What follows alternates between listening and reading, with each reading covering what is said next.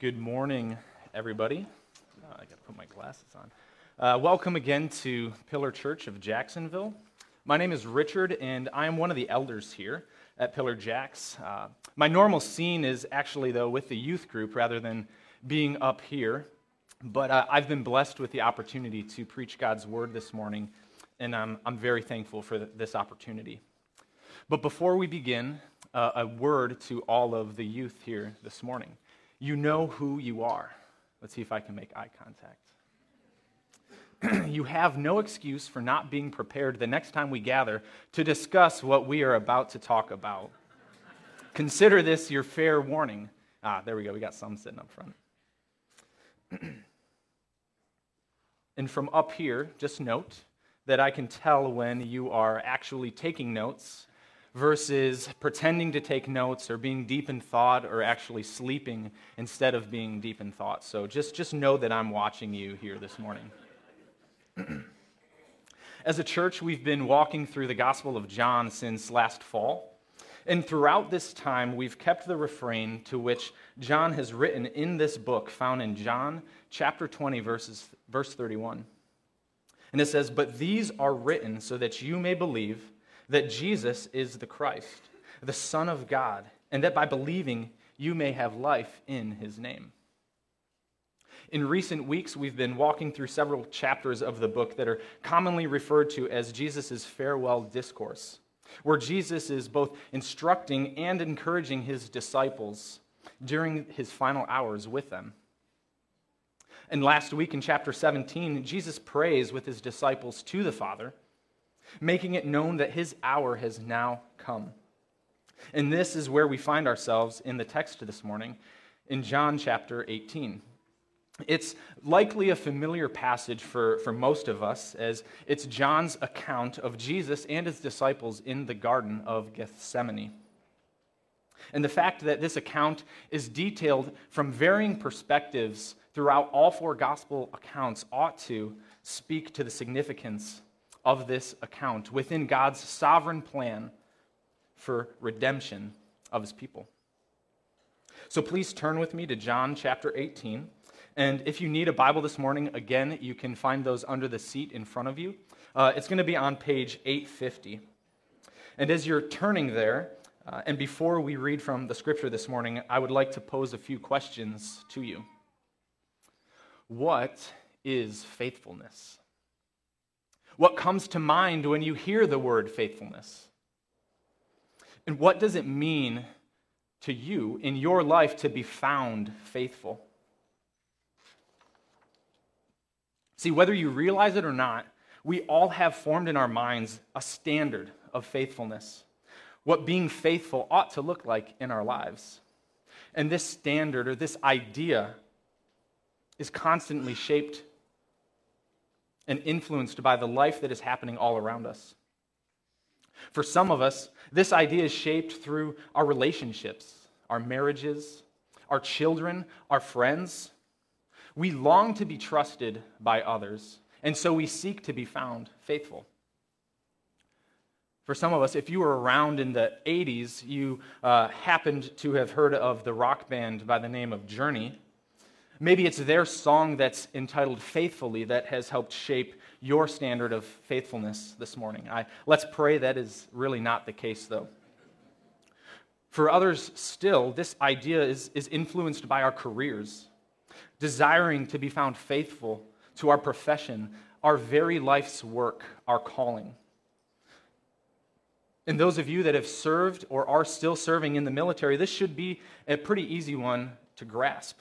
We are almost indoctrinated with this concept of faithfulness, loyalty to our brothers and sisters, commitment to our mission, and dedication to everything that is asked of us.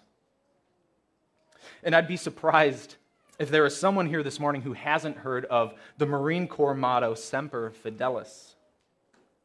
If that person's here this morning, I would probably not want to make myself known. But I'll ask for your input here this morning. Please, is there anyone here who can tell me what Semper Fidelis stands for? Just shout it out. Always faithful. Yes, I knew there would be someone, right? But I almost feel obligated here to share with you that as an Army soldier, we too in the Army share similar ideals. We have what is called the Army values. And because the Army loves their acronyms so much, it was decided to have our core values spell out the word leadership. And just in case you need some help this morning, I'll spell that out for you. Here are the Army core values. L, leadership. Just kidding. No, we'll start again. L, loyalty. Always loyal. L, loyalty. D, duty.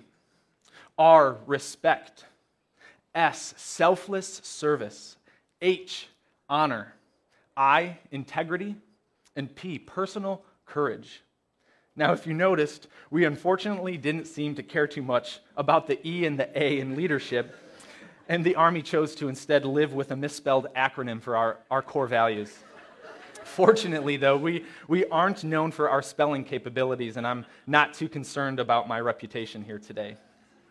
But let it be known to all of you Marines, that is the one freebie I will give to you this morning. All kidding aside, we can begin to see how this idea of faithfulness is shaped from many different angles in our lives. Of course, as Christians, we know at least in part that we are called to be faithful or full of faith, and yet that our actions and our works should be an outpouring to that which we profess. And whether you're a Christian or not here this morning, I hope we can all come to humble ourselves enough and to admit that whatever our standard of faithfulness is, we often find that we fall short of that standard. The reason I bring this up is because as we will soon read, there are several examples of faithfulness in the text this morning. And I believe that the contrast between them is worth examining in greater depth. So please join me as we read God's word this morning in John chapter 18, beginning in verse 1. When Jesus had spoken these words, he went out with his disciples across the brook Kidron, where there was a garden, which he and his disciples entered. Now Judas, who betrayed him, also knew the place, for Jesus often met there with his disciples.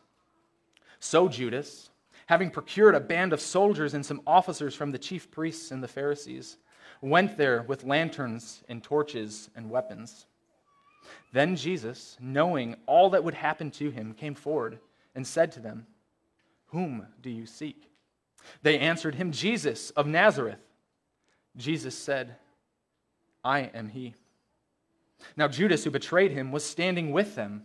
And when Jesus said to them, "I am he," they drew back and fell to the ground.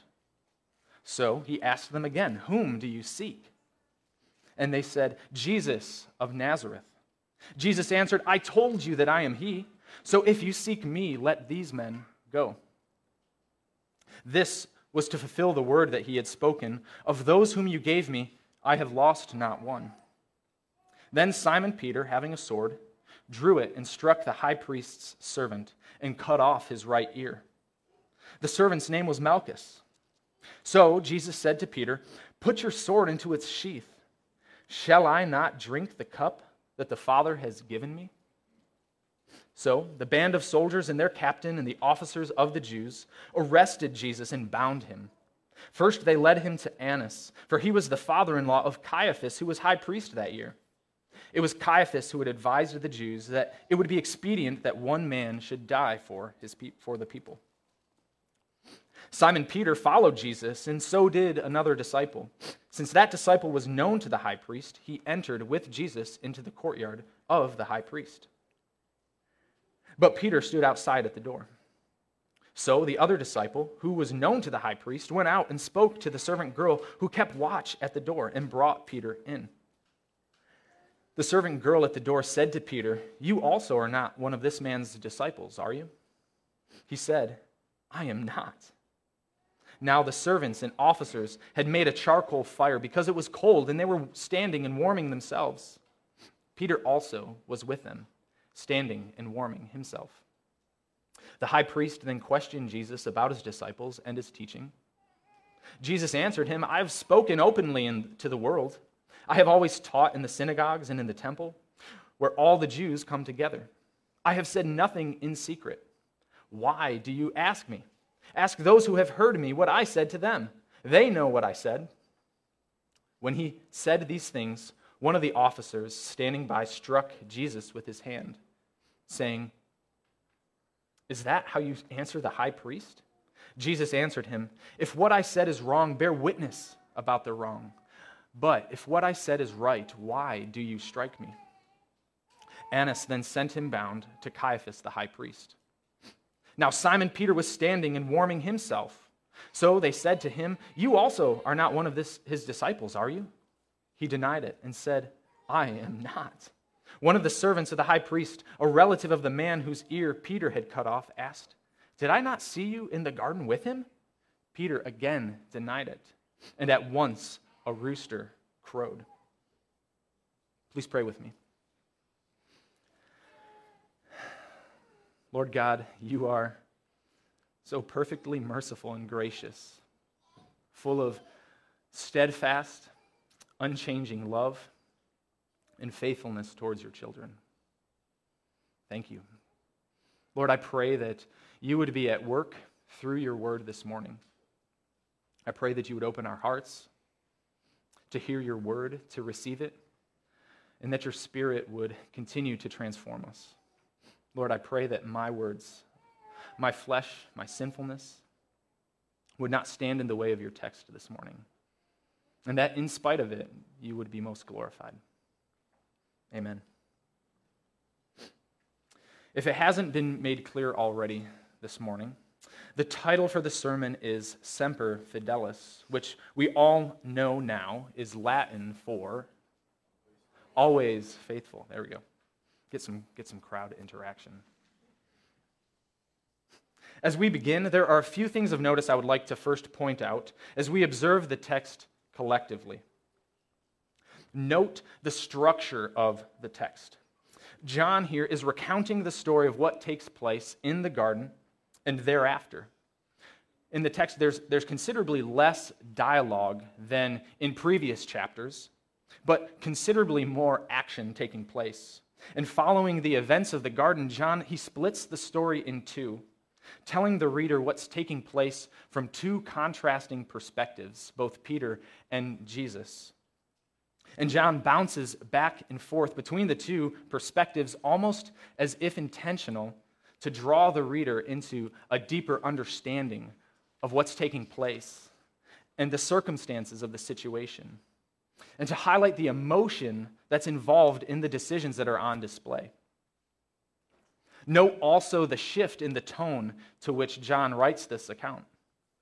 It begins immediately with a great sense of bitter betrayal, followed by a sense of courage and boldness that drives the reader to feel the sense of sorrow and sting from the denial of Jesus, who, in the midst of the persecution and injustice, remains calm, submissive, and faithful in the purpose that he knew he must accomplish. And it is in this context we see what we are to ultimately observe here this morning.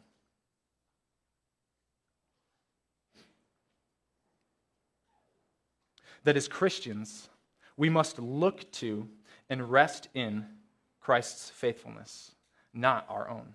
I'm going to say that once more for you, that this morning we are to ultimately observe and take away from the text that as Christians, we must look to and rest in Christ's faithfulness, not our own. So to help us see this, there are several observations I would like to make of the text this morning, involving three very prominent characters we have just read about. The first observation I would like to make is to observe the faithfulness of Judas. Yes, the faithfulness of Judas. You might be scratching your head at that thought or that statement, wondering how that would make sense. We just read the account of Judas betraying Jesus. How is that faithful? To help us understand Judas's faithfulness, let's look to Scripture for some context. What do we know of Judas? the son of Simon Iscariot? Well, he was chosen from among the disciples to be one of Jesus' 12 apostles. And he remained as such throughout Jesus' earthly ministry. From this, we infer at least that he had a firsthand account of Jesus' life, his actions, his teachings, his miracles. On at least a superficial level, Judas was counted as an intimate friend of Jesus. And as we pick up the text this morning, starting in verse 2, we read, "Now Judas, who betrayed him, also knew the place, for Jesus often met there with his disciples." We catch just a glimpse of the intimacy of the relationship in that he knew Jesus well enough to know where to go looking for him at the time where he would be most vulnerable for capture. What else do we know about Judas? Back in John chapter 12, we read the account of Mary anointing Jesus with expensive perfume. And in response to this action, Judas says, "Why was this ointment not sold for 300 denarii and given to the poor?" John provides some amplifying information in saying then, he said this, that is Judas, not because he cared about the poor, but because he was a thief.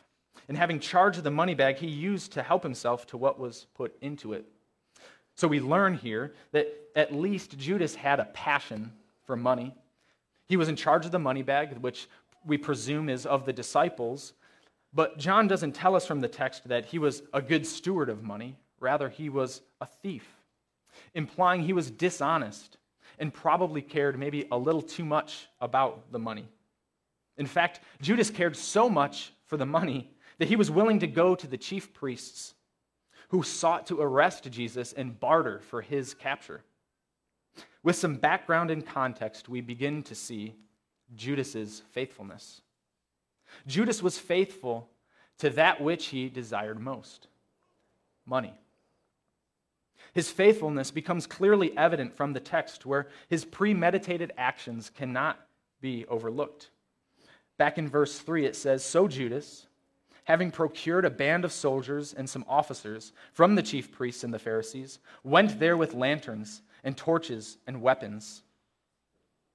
Judas not only makes a deal with the chief priests for money, but in order to ensure he gets what he wants, he goes out and he helps procure the soldiers who are going to arrest Jesus. And he's not ready to just arrest Jesus, but fight if necessary to arrest Jesus. And we know from other accounts still that Judas had it planned in advance to identify Jesus with a kiss. You see, Judas was absolutely faithful to that which he desired the most, but entirely faithless unto Christ. It is simple enough here to say that Judas never knew Jesus as the Christ.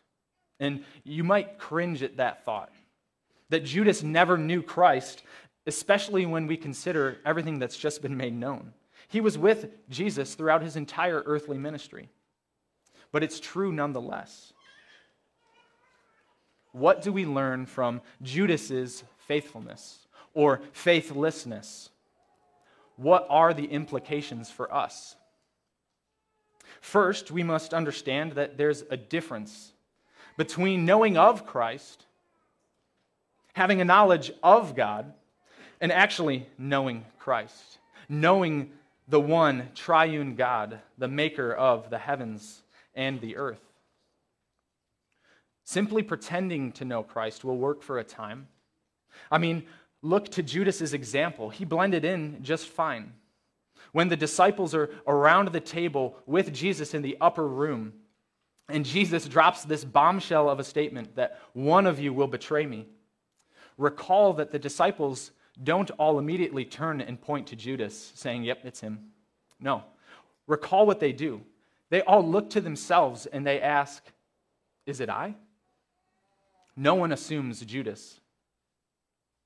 Yes, pretending to know Jesus will work for a time, a season, or possibly even a lifetime. But true faithfulness will play itself out, as it did with Judas. As Jesus himself said in the Gospel of Luke, No servant can serve two masters, for either he will hate the one and love the other, or he will be devoted to the one and despise the other. You cannot serve God and money. Mammon, wealth, material possessions, idols in the place of God. The example of Judas ought to be for us a sobering reminder of this truth, to cause within us careful examination this morning. Just as Judas was faithful to that which he desired most, are you faithful to that which you desire most? I'll break it down even further than that by asking, what do you desire most? And are you faithful unto that? Maybe, though, the most important question to ask as we observe Judas's faithfulness is this: do you know Christ? Not like Judas knew Christ, but do you truly know Christ in the way God's Word and His Holy Spirit reveal Him? If your answer to that question is no, or if you feel a sense of uneasiness in attempting to answer that question, heed the warning of Judas's faithfulness this morning. With that, may I offer some encouragement. For though it was foretold the way of Judas, the seed of the serpent, that prophecy should be fulfilled through his actions, that is not the case for you this morning. Psalm 95 tells us that today, if you hear his voice, do not harden your heart. So how long will you sit idle, hearing the truth, and yet not respond to it? The implications here are eternal. And I will paraphrase from James, who says, "But there are those who say, today or tomorrow you will go into such and such a town, and you will choose to do this, and you will choose to do that. Yet you do not know what tomorrow will bring. What is your life? For you are but a mist that appears for a little time and then vanishes." God's word is clear. Recognize your own sinfulness before a perfectly faithful, holy, and righteous God. Repent, turn from your sin, and believe in the finished work of Jesus Christ for your salvation. Again, let us observe the faithfulness of Judas. Now, the second observation I would like to make from the text is to observe the faithfulness of Peter. Now, compared to our first observation, this one might not seem as hard to grasp hold of for us. Beginning in verse 10, we see Peter's bold actions on display, and they certainly seem faithful to Christ. And as we did with Judas, it'll do us well to look to Scripture to help build context in understanding the faithfulness of Peter. So we know that Peter is among the first whom Jesus calls as a disciple. He tells him plainly, "Follow me, and I will make you fishers of men." And immediately, it says, they left their nets and they followed him. That seems to be a good example of faithfulness to me. Willing to leave everything behind and follow Jesus. On another occasion, Jesus asks his disciples, "Who do you say that I am?" Simon Peter replies, "You are the Christ, the Son of the living God." I would argue here that this is quite the statement of faith, proclaiming that Jesus is the Christ. Once again, in the upper room, just before Jesus tells of Peter's denial, Peter proclaims to Jesus, "Though they all fall away because of you, I will never fall away. Even if I must die with you, I will not deny you." See, Peter was clearly zealous for the Lord Jesus, accurately proclaiming who he was and faithful even to the point of death. And this boldness is well exhibited as we look back to the text, starting in verse 10, where it says this: "Then Simon Peter, having a sword, drew it and struck the high priest's servant and cut off his right ear." See, Peter is proving to himself and to Jesus that he was indeed faithful. He was good on his word that he had earlier proclaimed, and he was willing to fight in defense of Jesus. against the mob seeking to arrest him. To Peter's surprise, however, Jesus immediately stops and rebukes him in his demonstration of faithfulness. And notice here how similar his response is to the time Jesus rebukes Peter in saying this. He says, "Get behind me, Satan, for you are not setting your mind on the things of God, but on the things of man." The question we ought to ask is this: what was lacking in Peter? But we'll continue on to observe how Peter responds after Jesus is arrested. Picking up in verse 15, all of the disciples have scattered, and it is only Peter and one other disciple who remain, standing faithful and true to Jesus. I would say that that's also a sign of faithfulness on Peter's part. When all others scatter, he's the only one who does not fall away, and he's willing to follow his teacher in impending danger and persecution. Continuing on, though, in verse 16 and 17, Peter is given the opportunity to enter into the courtyard of the high priest so that he could be near Jesus during his trial. And he's questioned by the servant girl. She says, "You also are not one of this man's disciples, are you?" His reply, "I am not. I am not."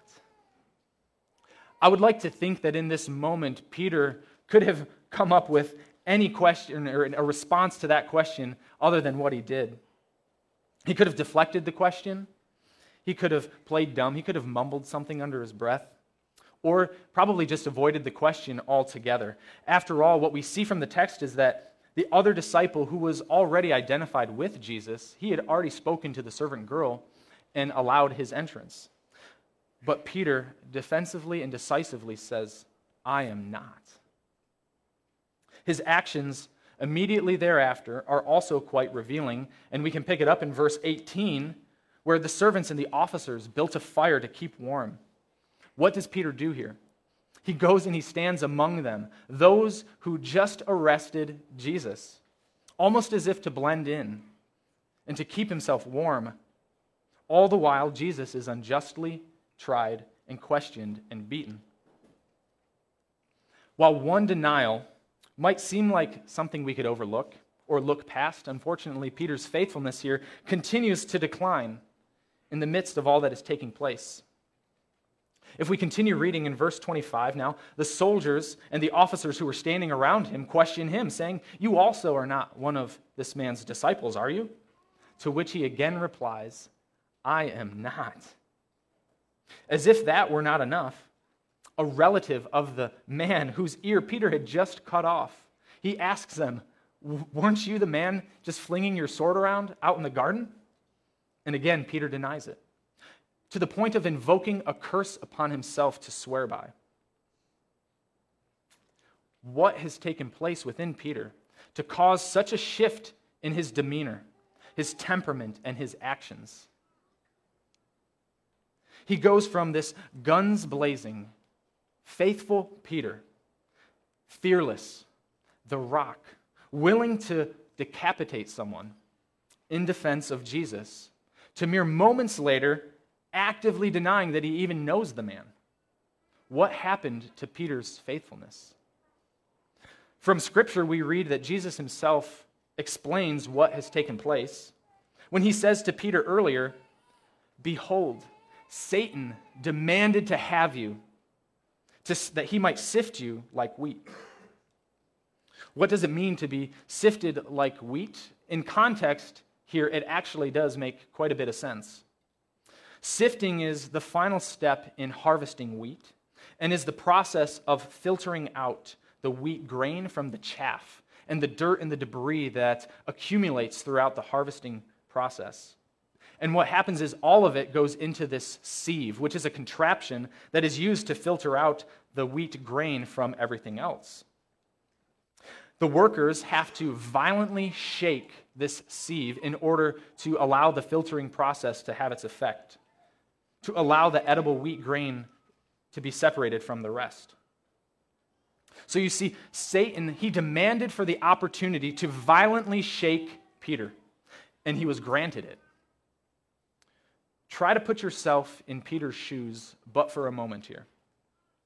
You have a mob of men surrounding you, seeking to arrest the one who you have spent the past 3 years of your life with, your friend, the one who you've watched perform the very miracles of God. And you see Judas standing there unashamedly in opposition. To say the least, you are ready to do battle against the enemy. And what does Jesus do?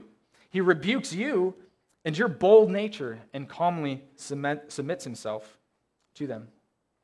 To top it all off, all of your friends scatter in an instant. This is not how you nor Peter anticipated the events in the garden that night to unfold. In but a moment, Peter's firm foundation was greatly shaken. And what is the result? What of Peter's faithfulness? I contend that Peter's faith did not fail him, for in fact we know from Scripture that Jesus himself prays that Peter's faith would not fail him. Rather, through Peter's actions, we see the anemic state of his own faithfulness. His faithfulness was incomplete. It was lacking that which he needed the most. You see, Peter was resting in his own strength, relying on his own ability to remain faithful to Christ. And Jesus again states this very succinctly to Peter earlier in the evening in the garden when he says, Peter, pray that you may not enter into temptation. The spirit is indeed willing, but the flesh is weak. When tested, when given the opportunity to deny himself, to take up his cross and follow Christ, his own strength fails him, and he selfishly denies Christ. You see, in fear, he chooses self-preservation instead of self-sacrifice, and the true condition of his sinful heart is exposed. Peter did not yet understand in full the things of God. In fact, I would argue that he couldn't understand, as Christ had yet to drink the cup that the Father had given him. It wouldn't be until after the rooster crowed, after Peter realized his own self-reliance, and after Jesus dies on the cross, after he's buried and raised up from the grave, that Peter would begin to understand the things of God. That there was only one thing that could make his faith actually complete, and it was the one thing to which he could not do himself. As we asked with Judas, what are the implications for us as we observe the faithfulness of Peter here this morning? Do you find that when reading this account, you relate to Peter in your zealousness for Christ, your boldness for Christ? Or do you find yourself subconsciously saying, man, how could Peter do such a thing? I would never deny Christ in that way. I would never do that to my Lord and Savior. If that's you, which I would be willing to bet and go out on a limb and say that we've all been there before, we all must heed the warning of Peter's faithfulness. I mean, who among us hasn't been given the opportunity to proclaim Christ amidst the conversations throughout our day, whether at the store, in the workplace, at school, only to waver in our confidence and pass at the opportunity? Maybe it's the opportunity to refute wrongdoing because you know in your heart that it goes against God's moral law. But when push comes to shove, you fade away because you fear man and you fear how they will respond to your actions and how it may change their perception of you. What about confronting sin? Whether that's in someone else's life, which can certainly be easier, or your own life. Do you think that you have that under control on your own? But these examples seem like a far cry from a situation where physical threat to your own life was a real possibility. But then in those instances, would you then expect to be steadfast and faithful? I do not intend to beat us down this morning with remorse or regret. Rather, I want us to see the reality of the issue that's at hand. We are so prone, as sinful human beings, to look inward for our strength. We are selfish and prideful. We are self-reliant and oftentimes stubborn in thinking that we can save ourselves. As Jesus rebuked Peter, we constantly set our minds on the things of man rather than the things of God. And we ignore the simple fact that though the Spirit is indeed willing, our flesh is weak. So let me spell it out plainly. We all, like Peter, are unable to save ourselves. We are unable to muster up enough strength to be righteous, to be obedient enough, to be faithful enough before God. Paul, he makes this clear in his letter to the Galatians, saying that if righteousness were through the law, if we could muster up enough strength on our own to be righteous, well then, Christ died for no purpose. So the question then for you and for us is this: are you depending upon your own faithfulness this morning, as was Peter? Maybe the question ought not to be, are you, but when do you find yourself depending upon your own faithfulness? When do you find yourself depending upon your own faithfulness instead of the necessary works of Christ that he accomplished for your eternal salvation? May we observe the faithfulness of Peter and heed its warning. So far, we've covered the faithfulness of Judas and the faithfulness of Peter. And you might guess where we're headed next. But the third observation from the text I would like to make this morning is to observe the faithfulness of Jesus. And we really don't need to go beyond the first verse to see it. Now, last week, Jonathan Gentry, he walked us through John 17, helping us to see that in praying to the Father, that Jesus praying to the Father, he knows in full that his hour has come. And he literally says it in his prayer. He says, Father, the hour has come. Glorify your Son, that the Son may glorify you. And beginning in chapter 18, verse 1, it says this: when Jesus had spoken these words, he went out with his disciples across the brook Kidron, where there was a garden, which he and his disciples entered. Jesus here takes action. He goes to the garden, to the place where he knows is set to face the ruler of this world. And Judas arrives with his band of soldiers, his officers and priests. Continuing on into verse 4, it says this: then Jesus, knowing all that would happen to him, came forward and said to them, whom do you seek? He engages the crowd. Again, he takes action. He initiates the conversation with purpose and boldness. And don't look past the statement of fact here made by John, where it says, then Jesus, knowing all that would happen to him. See, Jesus actually told his disciples on numerous occasions that everything that was to take place of him. We read from Matthew, Jesus says this: you see, we are going up to Jerusalem, as he speaks to his disciples. And the Son of Man will be delivered over to the chief priests and the scribes, and they will condemn him to death and deliver him over to the Gentiles to be mocked and flogged and crucified. And he will be raised on the third day. You see, Jesus knew all that would happen to him and still came forward. Unafraid of the mob of soldiers that surrounded him, he openly declares who he is. And as they ask for Jesus of Nazareth, he answers them, I am he. What takes place next in the text is quite the observation by John. So go to verse 6, and it says this: when Jesus said to them, I am he, they drew back and fell to the ground. Now, the Greek translation of the word spoken here by Jesus actually translates to I am. And while there's speculation as to what took place in this instant, simply observe from the text this morning that Jesus openly made himself known, his true identity, the fullness of God incarnate, to the crowd that surrounded him, and you can read the result. Regardless of how you would interpret this encounter, it does not negate the fact of the unrelenting faithfulness of Jesus on display. As we continue on, though, in verse 8 and 9, Jesus remains faithful, yet again, to his prayer from earlier that evening, bringing to completion the words that he had spoken to the Father, when he said that he would not lose one of those given to him.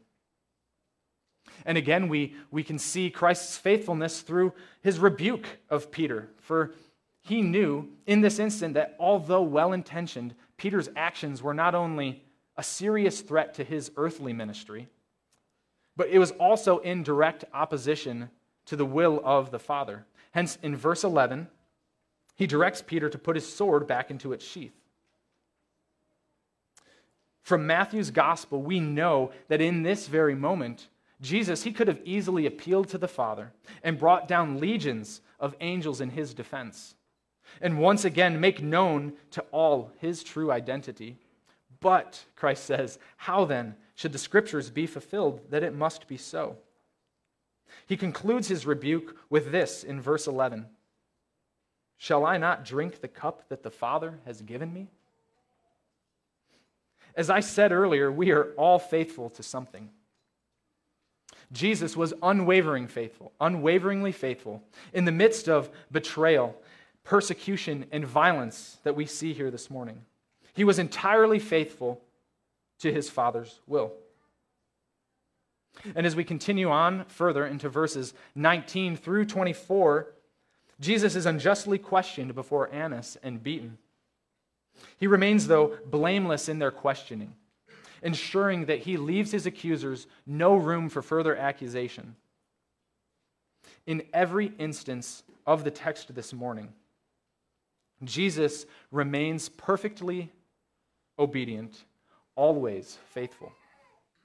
He submits entirely to the Father's will because he knows he must faithfully drink the cup the Father has prepared for him. But what is this cup that Jesus is referring to? It's the same cup that earlier in the evening Jesus is agonizing over in the garden. In the Gospel of Matthew, Jesus is praying, "My Father, if it be possible, let this cup pass from me. Nevertheless, not as I will, but as you will." It is the cup of God's wrath, God's judgment on sin. More than that, this cup of wrath that Jesus refers to was the just punishment for our sin, placed upon the perfect and spotless Lamb of God instead of sinners like us. Why? Because it was God's eternal plan, before the foundation of the world, to redeem his people through the blood of Christ, to unite all things in him, things in heaven and things on earth, to the glory of God. If you don't believe me, let me read this of the prophet Isaiah.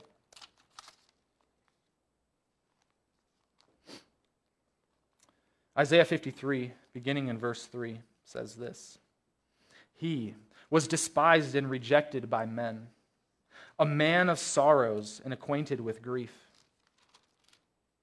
And as one from whom men hide their faces, he was despised, and we esteemed him not.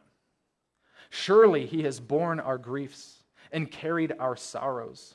Yet we esteemed him stricken, smitten by God, and afflicted. But he was pierced for our transgressions. He was crushed for our iniquities. Upon him was the chastisement that brought us peace. And with his wounds we are healed. All we like sheep have gone astray. We have turned every one to his own way. And the Lord has laid on him the iniquity of us all."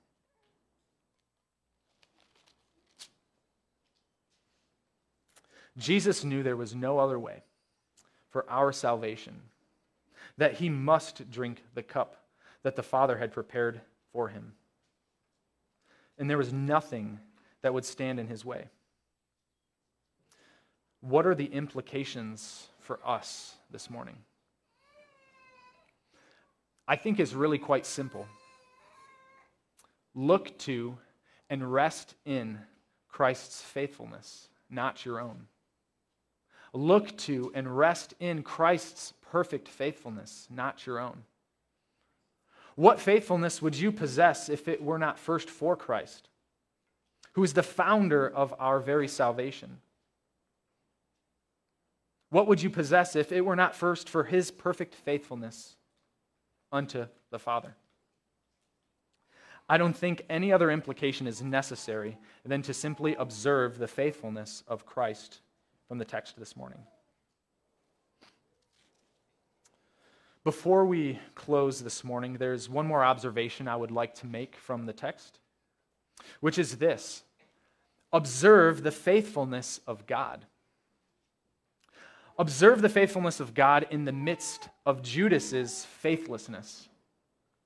We see that God is sovereignly at work in spite of man's own sinful actions, using them to faithfully fulfill all that God has promised. Shouldn't this be a comfort to us, knowing that God worked through arguably the greatest sin mankind has ever known, the betrayal and death of his own Son? May this provide us with the proper perspective of God's faithfulness when sin is seemingly all around us. As Scripture tells us, what you meant for evil, God meant it for good. Observe the faithfulness of God to his own children through Peter's denial. See, God uses the enemy. He uses Satan to bring Peter to his knees, to break his own pride and his own self-reliance. God's aim here was to help Peter understand that his dependence must be in Christ alone. We see God's work in Peter come full circle. When Peter states this in the book of Acts, he's referring to Jesus, and he says this: "And there is salvation in no one else, for there is no other name under heaven given among men by which we must be saved." This too ought to be a comfort to us, knowing that God works through even the most difficult of trials to bring himself glory. That in the midst of what seems like failure to us, we can still trust God and his unchanging faithfulness to work for his good purposes. Lastly, though, observe from the text this morning God's faithfulness to his eternal plan of redemption and reconciliation for his chosen people. Observe God's faithfulness to his eternal plan of redemption and reconciliation for God's chosen people. Note here from the text the similarity to that of Genesis chapter 3. We have a sinless man in a garden facing off with the serpent in both accounts. But what Adam fails to do in the garden, Christ faithfully and perfectly accomplished in the garden, so fulfilling God's covenant promise to his people. Praise God this morning that his covenant faithfulness does not depend upon our own. As I close, let me draw your attention to the first hymn that we sang together this morning. I believe these words capture well the intent of John's account that we just read. It says this: "Come behold the wondrous mystery. In the dawning of the King, he, the theme of heaven's praises, is robed in frail humanity. In our longing, in our darkness, now the light of life has come. Look to Christ, who condescended, who took on flesh to ransom us. Come behold the wondrous mystery. He, the perfect Son of Man, in his living, in his suffering, never trace nor stain of sin. See the true and better Adam, come to save the hell-bound man. Christ, the great and sure fulfillment of the law, in him we stand." Brothers and sisters, we stand forgiven at the cross this morning. Let us look to and rest in Christ's perfect faithfulness. Please pray with me. Heavenly Father, we thank you for your word this morning. God, we thank you for your unchanging, perfect faithfulness to those whom you have called. God, we thank you for the perfect, spotless Lamb, whom before the foundation of the world you had it planned to send to the cross to die for our sins so that we could be redeemed, that we could be reconciled to you. Thank you for that this morning. We love you, Lord. In Christ's name we pray. Amen.